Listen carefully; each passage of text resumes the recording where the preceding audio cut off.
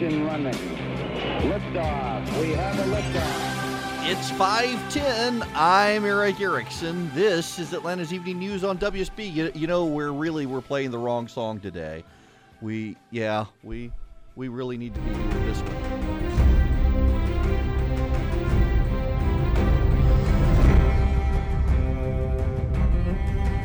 That's right, folks. Game of Thrones. I mean, more people have died in this season of Trump's White House than have been killed in Game of Thrones for the last 5 years. I mean, we've got, in just the last week alone, we've got Spicer is beheaded, we got Reince is beheaded, and Scaramucci today, I mean, taken out to the gallows. This makes up for, well, I better not say that because some of you haven't seen last night's. My favorite character died, but she died gloriously. Y'all, okay, so let me set this up for you. If you're just tuning in, Anthony Scaramucci gone 10 days later. I've got to give just a massive tip of the hat to Kate Hudson, the actress, who this afternoon actually tweeted out a Photoshop version of her movie, How to Lose a Guy in 10 Days, and had Photoshopped Scaramucci and Trump's heads in the movie poster.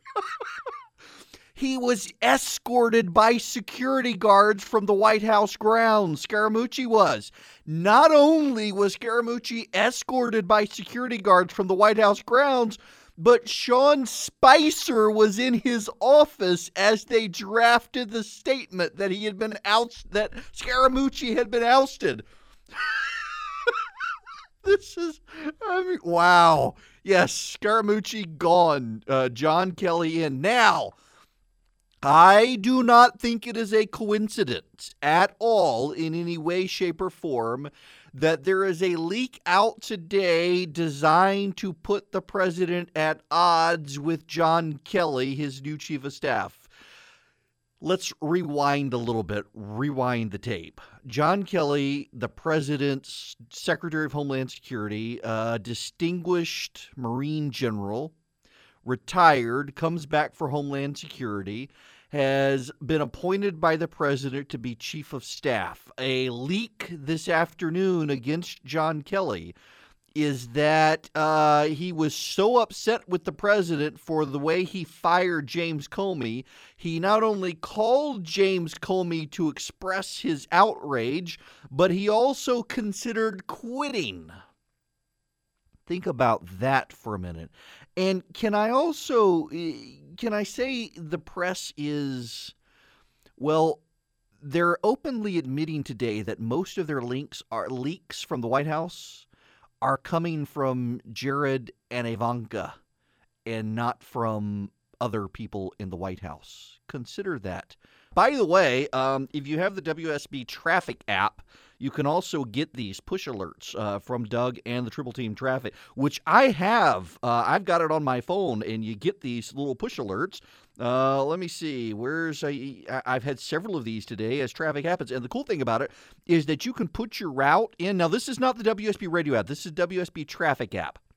You put your route in it, and it gives you the Triple Team Traffic readout from there, and you can designate an area of the city, and you can get real-time traffic updates in that area of the city. So you're a metropolitan area, not even just the city. If you're out in suburbia as well, really, really handy. Now, okay, so what does this mean? What is the Scaramucci firing really doesn't mean anything other than General Kelly is now in charge of the White House. Sarah Huckabee Sanders this afternoon says now that the entire White House staff will report to him.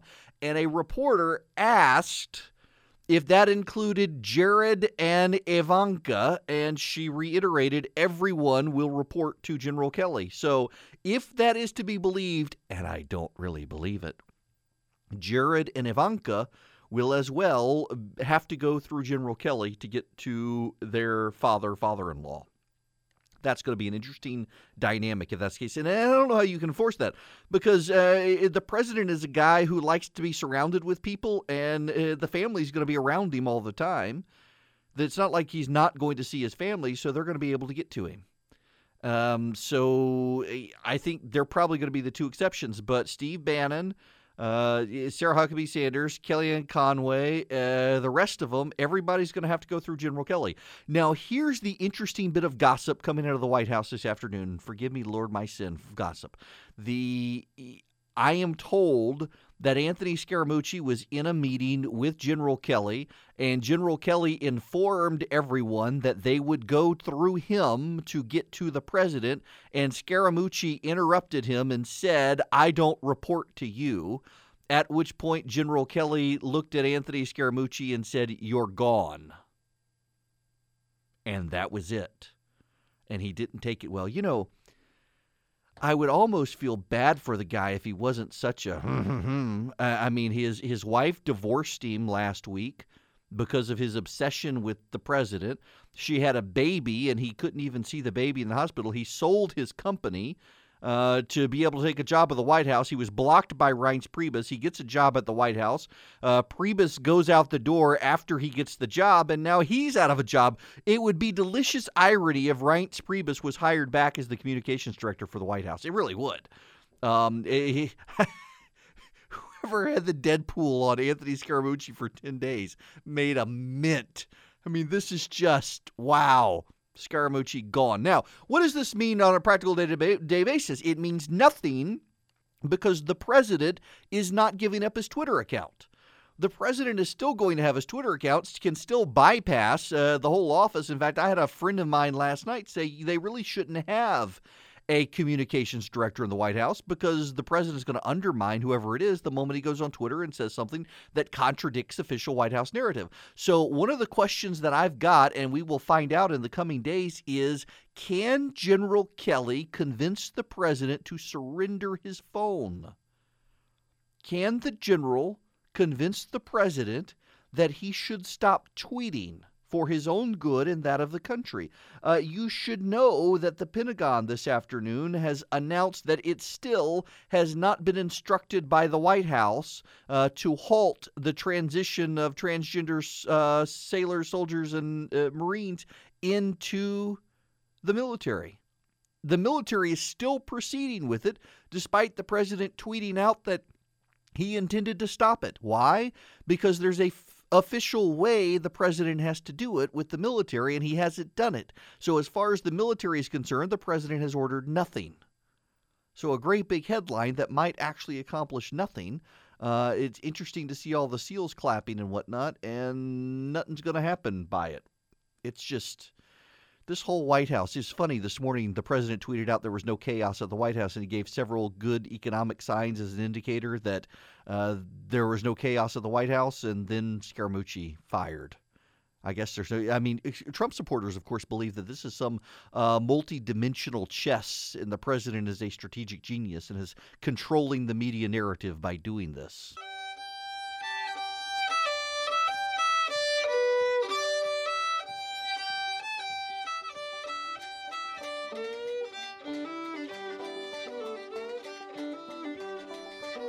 Hello there. It is 26 after the hour. Erickson here, y'all. I'm not even going to delve deep into this, but there's a website out there that people actually take seriously. It's part of the whole Gawker media nonsense. And the headline, Sunday's Game of Thrones was a message to Black America. Yeah. Yep. For 3 weeks, we have preached about how Game of Thrones teaches us everything we need to know about white America. So this week, you might expect us to joke about how Sansa should have cooked for Bran when he came home from that long trip, or how Euron Greyjoy is turning into Anthony Scaramucci. I bet you just knew we would have an extended discussion about the scene where, well, I won't tell you that because of spoilers. Instead, this week, the Game of Thrones writers created an episode that spoke in coded language, dropping jewels only black people could pick up. While there are too many to name, here are the major keys dropped. Who watches a TV show about ice, zombies, and dragons and reads into it race culture in America? By the way, you do all realize, those of you who watch Game of Thrones, that the White Walkers are actually the protagonists. Everybody else is the bad guy. They're the heroes of the show. they're going to restore order to Westeros that is just fighting each other. But seriously, I mean, who does this? It's like CNN. So CNN has a tweet out, a tweet related to a news story that a transgender man has delivered wait. No. I'm sorry. I got to pull up my Twitter account because I got to read this tweet exactly as it appeared. This is from CNN, a direct quote. Transgender man assigned the female gender at birth gives birth to a healthy baby boy. There is so much wrong with that one sentence. First of all, so in other words, a woman gave birth to a healthy baby boy. Yawn, as someone said earlier. But notice this. They include the assigned the female gender at birth. How dare they do that? And then CNN assigns gender to the baby the transgender man had. Holy moly. Y'all, it's a mental health issue. Transgender man assigned the female gender at birth gives birth to healthy baby boy. Crazy!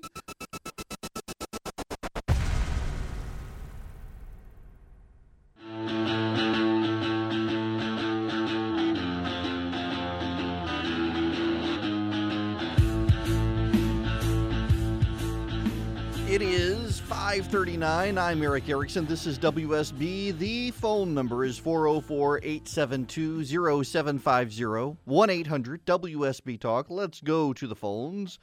Randy in Athens, you are up first. Welcome. Randy, are you there? Well, let's see. Well, Randy, let's see if we can figure out what's going on here. All the volumes are up. I don't know. We'll see. But Randy raises a question that I'm getting a lot of people asking me on social media and on email about what's next for the healthcare bill. And I will tell you what's next for the healthcare bill. Tax reform. That's right. The Senate is moving on. They're abandoning it.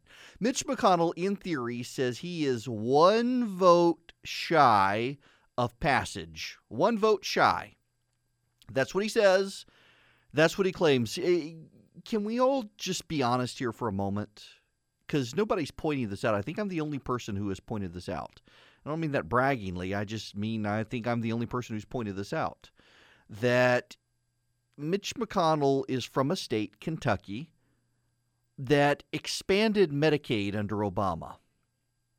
And as they expanded Medicaid under Obama, more and more people in Kentucky went into an Obamacare exchange. So if Mitch McConnell were really serious about getting rid of Obamacare, it could potentially, under the Republican plan, harm the people of Kentucky who are decided to go on Obamacare. So do you really think he intends to get rid of Obamacare? I don't really think he does. Let's try this again. Randy, you there? I am here. I apologize. That's all right.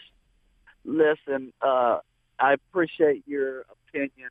What is it and why is it that those who we voted for cannot make a decision on this particular bill? I mean, no. I got to correct you there. They have made a decision, and they're just trying to get you to think they haven't made a decision. They don't want to repeal Obamacare, but they don't want you to know they don't want to repeal Obamacare, so they're making it look like they just can't come to an agreement. Okay, and why would that be? Why have they not talked to their constituents and said, this is what you want, and this is why you voted for me? And I'm going to do it for you. Well, because when you got Rob Portman, Lisa Murkowski, Susan Collins, John McCain, Dean Heller, they view their position as they don't take a poll of their voters. They believe they know what's best for their voters. And they believe that if they were to repeal Obamacare in their states, it would harm their states. And so they're not going to do it, even though I disagree with them. Now, the horrifying thing, Randy, is that these guys all campaigned on repealing Obamacare. Every single one of them campaigned on repealing Obamacare. And deep down, I think they realized they didn't actually want to do it. Or essentially, they wanted to say they wanted to repeal Obamacare without actually repealing it. That's essentially what it amounts to. Hypocrisy on their parts. They've been lying to us for 7 years. So the Senate Republicans would like to move on to tax reform, and allegedly the president is going to get them to move on to tax reform, except the president on his Twitter account, and this is what I'm getting with General Kelly and Twitter, is the White House message is that it's time to move on to tax reform.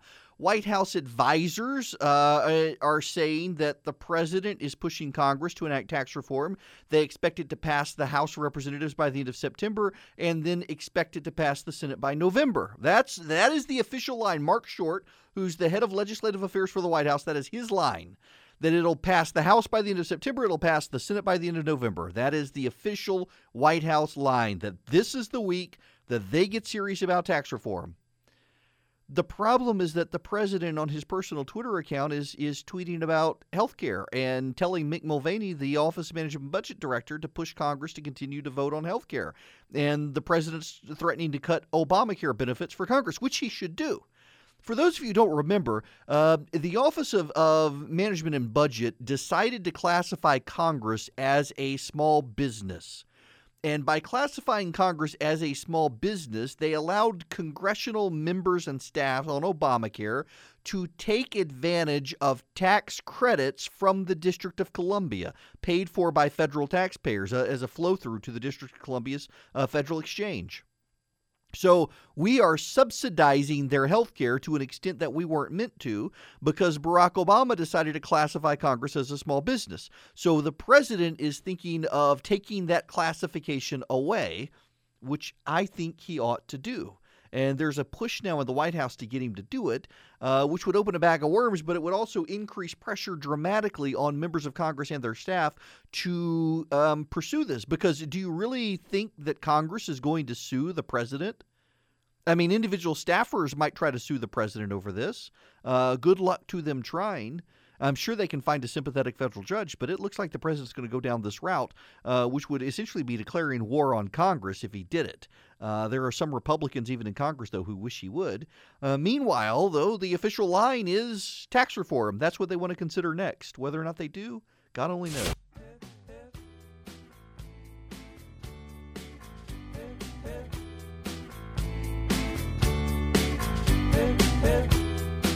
It's 54 after the hour. I'm Erick Erickson here on WSB with Atlanta's Evening News. The phone number is 404-872-0750, 1-800-WSB-TALK. Dean and Noonan, you are next. Welcome. Hello, Eric. How are you today? I'm well. How are you? I'm doing fine. You were just talking about Mitch McConnell kind of being afraid that Kentucky's really expanded their Medicare. But if he follows Trump's economic plan, and I believe in it, that he could greatly expand jobs, there wouldn't be any need for all the Medicaid. So why doesn't he push that angle? Well, I don't know that anyone has really pushed that with him. And the fact of the matter is he still wants to move on to tax reform. And then there's this underlying rumor that I think increasingly looks like it's legit, that McConnell actually struck a deal with Schumer to ensure that Obamacare repeal would not pass. And that in exchange, Schumer would allow Trump's nominees to go through and they would work on tax reform together, propping up Obamacare. That appears to be a deal. Now, why do I say that? Well, look at what's happened. So Obamacare failed to be repealed by McConnell, and suddenly Schumer let all of the president's executive nominees go through. I guess you haven't heard that news because it hasn't been well publicized. But the Senate Democrats have blocked all of their remaining holds on the president's executive branch nominees, who will be moved forward rapidly in the Senate now for confirmation votes. So we got all of that, and we got tax reform, and they're headed towards tax reform. And you've already got a bipartisan gang of however many in the Senate working on it. I really think the fix was in the whole time. I think that we have all been lied to. I think McConnell had no interest in repealing Obamacare. That leads me to the Alabama Senate race. There's a special election in Alabama to replace Jeff Sessions. Luther Strange is the guy who was appointed to the seat. He's fighting to hold on. And Mo Brooks and Roy Moore are his opponents. Roy Moore, the former Chief Justice in Alabama. Several friends of mine are working for him. Mo Brooks has the support of a number of conservatives. Brooks looks like he's in third place, though. Roy is in second place, maybe first.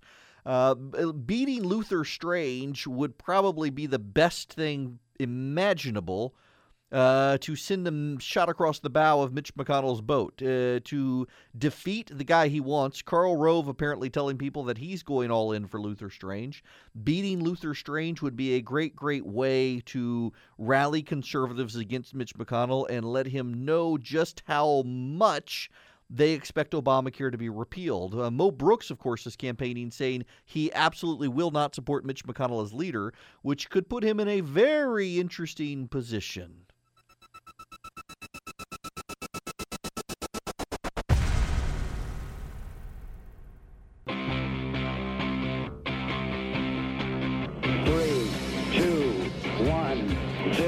All engine running. Liftoff. We have a liftoff.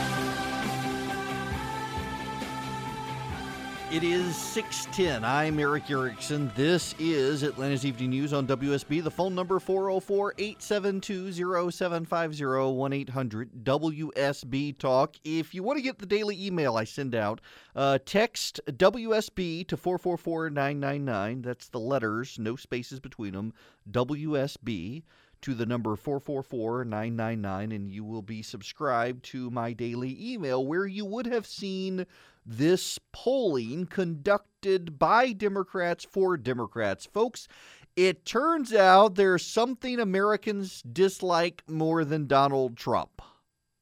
That would be Democrats. And I do mean that intentionally. And you should know there are a couple of old people who listen to this show who apparently can't figure out how to change the dial. And they complain every time I say people don't like the president. And it's just a certifiable fact. And polling shows it. In fact, polling shows that the people who like the job the president is doing don't like the president. Think about that one for a minute. This is very Bill Clinton-esque. It was in Bill Clinton's tenure as president that pollsters had to break apart the polling. It used to be before Bill Clinton that you could ask, what do you think of the president? And people would give you an answer that was verifiable based on elections data. But after Bill Clinton, strange things started happening, and it turned out that people did not personally like the president, but they really liked the job he was doing. And people were willing to stick with Bill Clinton because they liked the job he was doing, even though they thought he was a womanizing person who didn't treat his wife well. The same thing's happening with Donald Trump. Trump supporters like the job he's doing. They're frustrated with him. They're frustrated with his message discipline. They're frustrated with these things. That translates as don't like in the polls, but it translates as like his job performance. Now, you may not like his job performance, but you don't count. And what I mean by that is, well, we're in a state that went Donald Trump. It may not have gone as easily as it went for Mitt Romney, Republican, but it's a Republican state. And California doesn't count, and New York doesn't count, and Washington, D.C. doesn't count, and Massachusetts doesn't count. What counts are the swing states. And in the swing states, more particularly what counts are the counties the president won. And the president is at or above 50% in those counties, which suggests there are people who still like him. But what's more interesting is the data about the Democrats and how Democrats in the districts they will need to win to take back Congress are disliked more than the president. Let's see, where is this? This is interesting. Economic impact is staggering. 20% of men in the United States make a very good living driving something from one place to another. That's interesting. This is related to driverless cars, which is something that's impacting these Trump voters, these Obama voters who voted for Donald Trump, is workforce automation. happening out in Seattle. I'll get to that here in a second. I got something in the stack of stuff, but let me read you this polling data. In fact, on Twitter, if you follow me at EW Erickson, I'm going to tweet this out right now, this link to the piece I wrote at the Researcher this morning. Again, if you want to get stuff like this in your inbox, just text the letters WSB to 444999. Send this out on Twitter right now. This is Josh Krashour from the National Journal. Highlighted this poll by Stan Greenberg, who is a Democratic pollster. And it says this: the poll surveyed working-class white voters in pivotal districts that Democrats are targeting in the midterms. Despite the Trump turmoil in Washington, Republicans held a 10-point lead on the generic ballot, 43-33, among these blue-collar voters. Democrats hold a whopping 61% disapproval rating among these voters, while only 32% approving. Even Trump's job approval rating is a respectable 52% with the demographics in these swing districts. Consider that for a minute.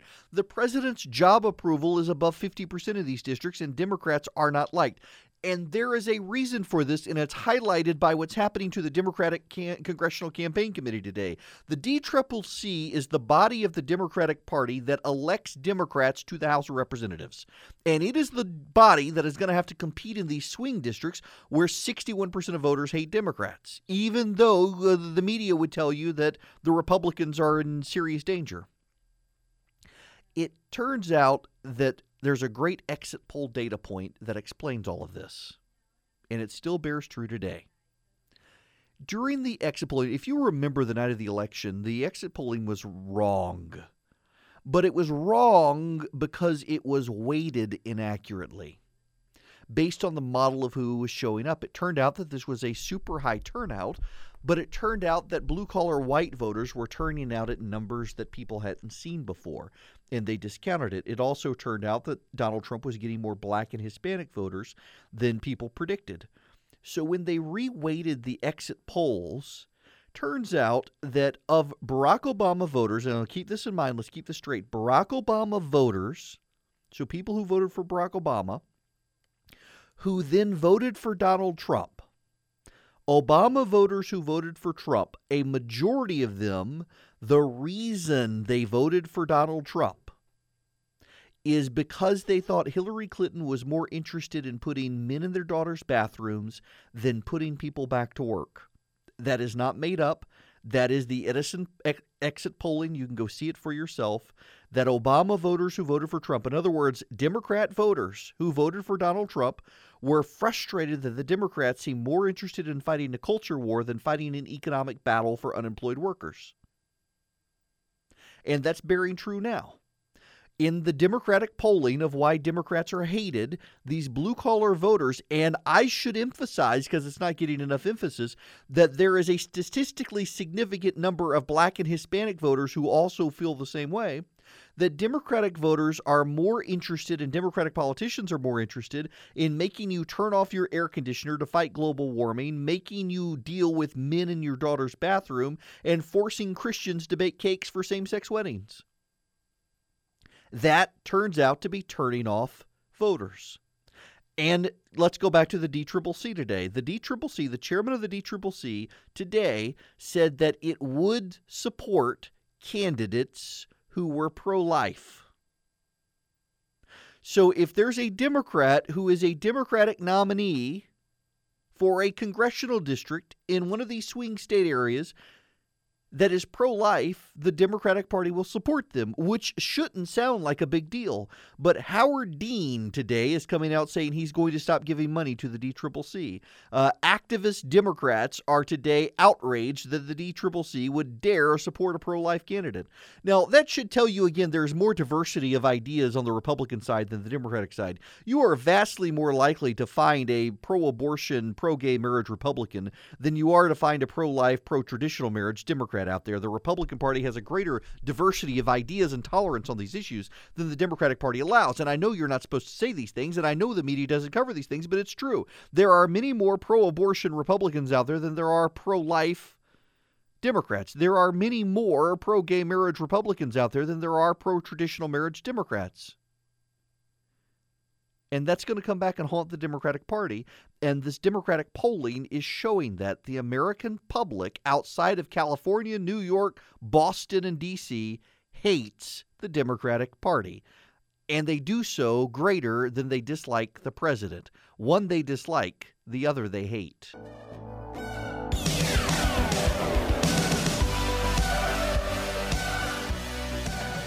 25 after the hour. The phone number 404-872-0750, 1-800-WSB-TALK. So Seattle has decided to raise the minimum wage for everybody to $15 an hour. You know, in the federal minimum wage law and in the law in the city of Seattle, there's an exception to the minimum wage. And that is someone who is physically or mentally disabled can be hired for less than the minimum wage. The thinking behind that is that there are people in the country who can do jobs, but for their disability, they probably cannot do them quite as well as you or I might do, but can still do them competently, and work is good for the soul and good for the body. So we should hire these disabled people who are able to work, and employers are given the incentive to hire them, knowing they might not be as proficient as someone not disabled, and they're given the incentive by being able to hire them at a cheaper wage. The result is that there are very many more disabled people employed in this country than there otherwise would be. Grocery stores in this country are one of the industries that benefit from this significantly. My Publix grocery store across the street from my house hires a number of people who are disabled. And I actually did not realize at the time that they were probably taking advantage of this law, but they may be. As a result, however, these disabled people have a sense of self-worth. They are able to provide for themselves and take care of themselves, and Publix gets good workers who care about their job because they can work. The city of Seattle has decided to get rid of the lower wage rate for disabled workers in the name of equality. They want a disabled worker to be paid $15 an hour just like everybody else. Now, I hope you're seeing right up front the problem here. There is an inherently unequal situation here. A disabled person is not equal to a fully capable person at work. And I realize that may offend some people in saying it that way, but it is the truth. A mentally disabled person is not equal to a person without mental disability when it comes to doing certain jobs. And we should want that person to work, and we should be willing to accept we're probably going to have to pay less in order to incentivize an employer hiring them. What's going to happen is you're going to have a whole lot of disabled people who have jobs right now being let go because of this, when work gives people a sense of self-worth. It is liberalism at its worst.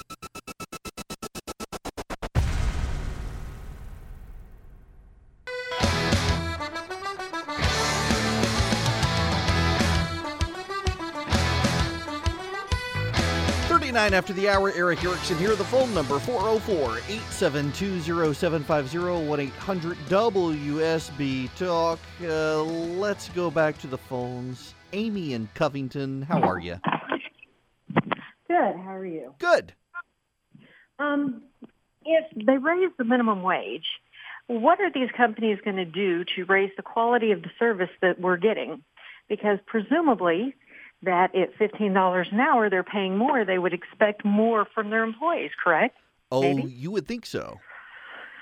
Well, you know what's happening, actually, I mean, we can look at Seattle and see what's happening. Younger people are losing jobs, and older retirees are coming back into the workforce.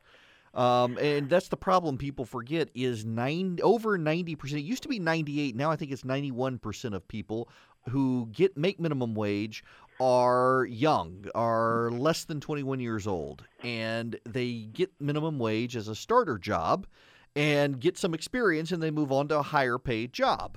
It used to be that it was 98% of people making the minimum wage were young, And that's not the case after the Obama economy. Now, because of Obamacare, where employers are incentivized to not let people work 40 hours a week, you got a bunch of people working 37.5-hour weeks, and they're making a minimum wage, but it's still over 90%.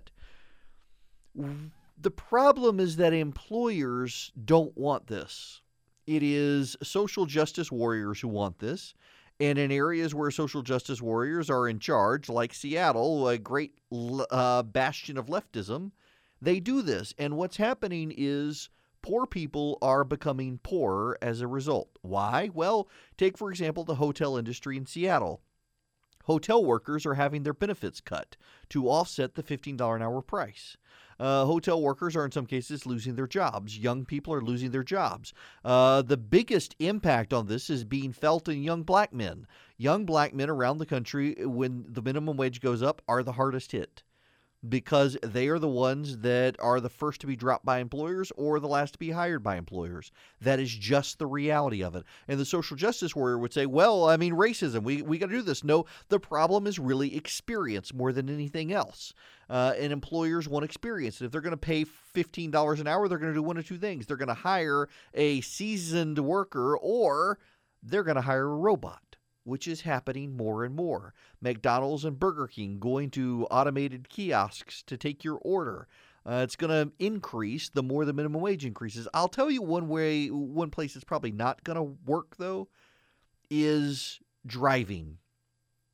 I'm sorry, but I am a firm believer that the automated car is all hype and isn't real and isn't even on the horizon. So roughly 10% of American men in this country have a job that requires them to shuttle cargo across the country in vehicles. You go automated, you've wiped out employment for 10% of the men in this country. But I don't think it's going to happen. And listen, even Tesla, the much hyped Tesla, which causes environmental damage in third world countries, so they're given a pass with the extraction of lithium and rare earth metals and everything else for their cars. Tesla gets a pass from the left because they're electric cars and they're cool. But the reality is that Tesla pollutes just as much as a Camry when you take into effect the extraction of all the minerals to build their batteries and everything else. Tesla pollutes. Oh, and guess what? How does Tesla power itself? Fossil fuels. I mean, it's not unicorn farts that are powering this car. You've got to plug the battery in somewhere and get electricity from somewhere. And where's that electricity coming from? Coal, more likely than not. Tesla pollutes. Elon Musk just has this distortion field around him like Steve Jobs. In any event, even the Tesla, which has the textbook example of the automated car, you still have to have your hands on the steering wheel because it could cut out on you. But guess what? It requires lines on the road and everything. So you're out in rural America, you're out in dirt roads in South Georgia, the car's not going to be able to drive itself. Now, there are UPS vehicles. I'm sure UPS would love to automate its driving, but UPS delivers everywhere. Is it suddenly going to stop delivering on roads that don't have painted lines? Is it going to stop delivering on the rural byways of Georgia? No, it's not. You're going to need drivers. I think the automated car stuff is just hype. It is hype by futurists, by the people who believe that we're all going to be dominated by our robot overlords one day. It is the craziest darn thing to me. The less somebody believes in God, the more they'll believe in anything else, including the rise of the robot army that's going to enslave us because we're somehow capable of doing that. Whatever.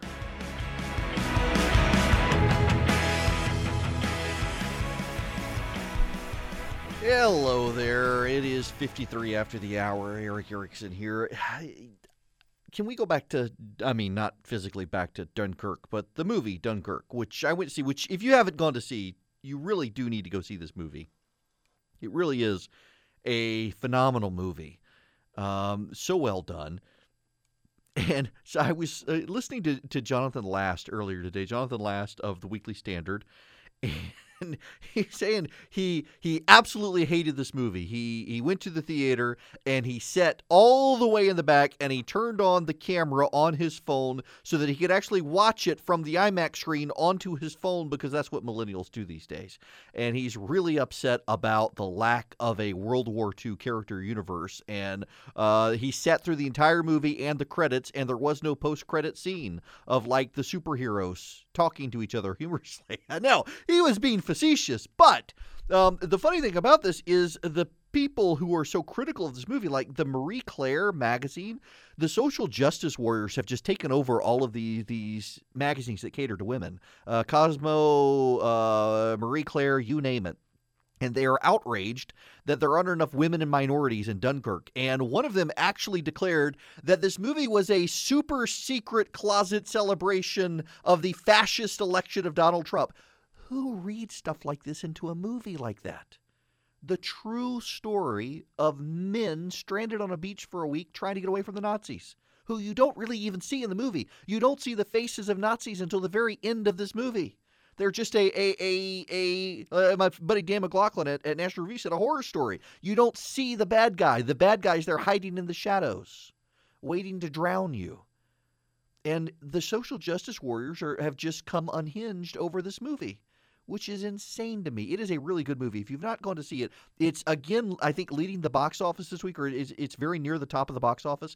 It's done way better than even the producers of the movie expected to do, more than the Hollywood studio expected to do. But the outrage, just like the story I mentioned earlier on Game of Thrones, that apparently Game of Thrones is coded messages for white people, but this episode last night was a coded message for black people. I don't have enough time in the day to interpret stuff like this. This is one reason I hate a lot of cinema critics and literature critics, is they want to discuss what are the subtle secret themes in the transgender, lesbian, hermaphroditic community of this book, To Kill a Mockingbird. Who cares? I guarantee you Harper Lee didn't write it for the lesbian, transgender, hermaphroditic community. But yet that's what they want to do. I swear to you, I would not hire a person who got a degree in these victim studies, whether it's women and gender studies or Hispanic studies or African American studies or puppetry arts or you name it. I mean, we actually had somebody one time complaining that they wanted Obamacare because they got a degree in puppetry arts and they couldn't find a job. Well, there's not so many places you can get a job where you learn to shove your hand up a stuffed animal unless you want to become a proctologist.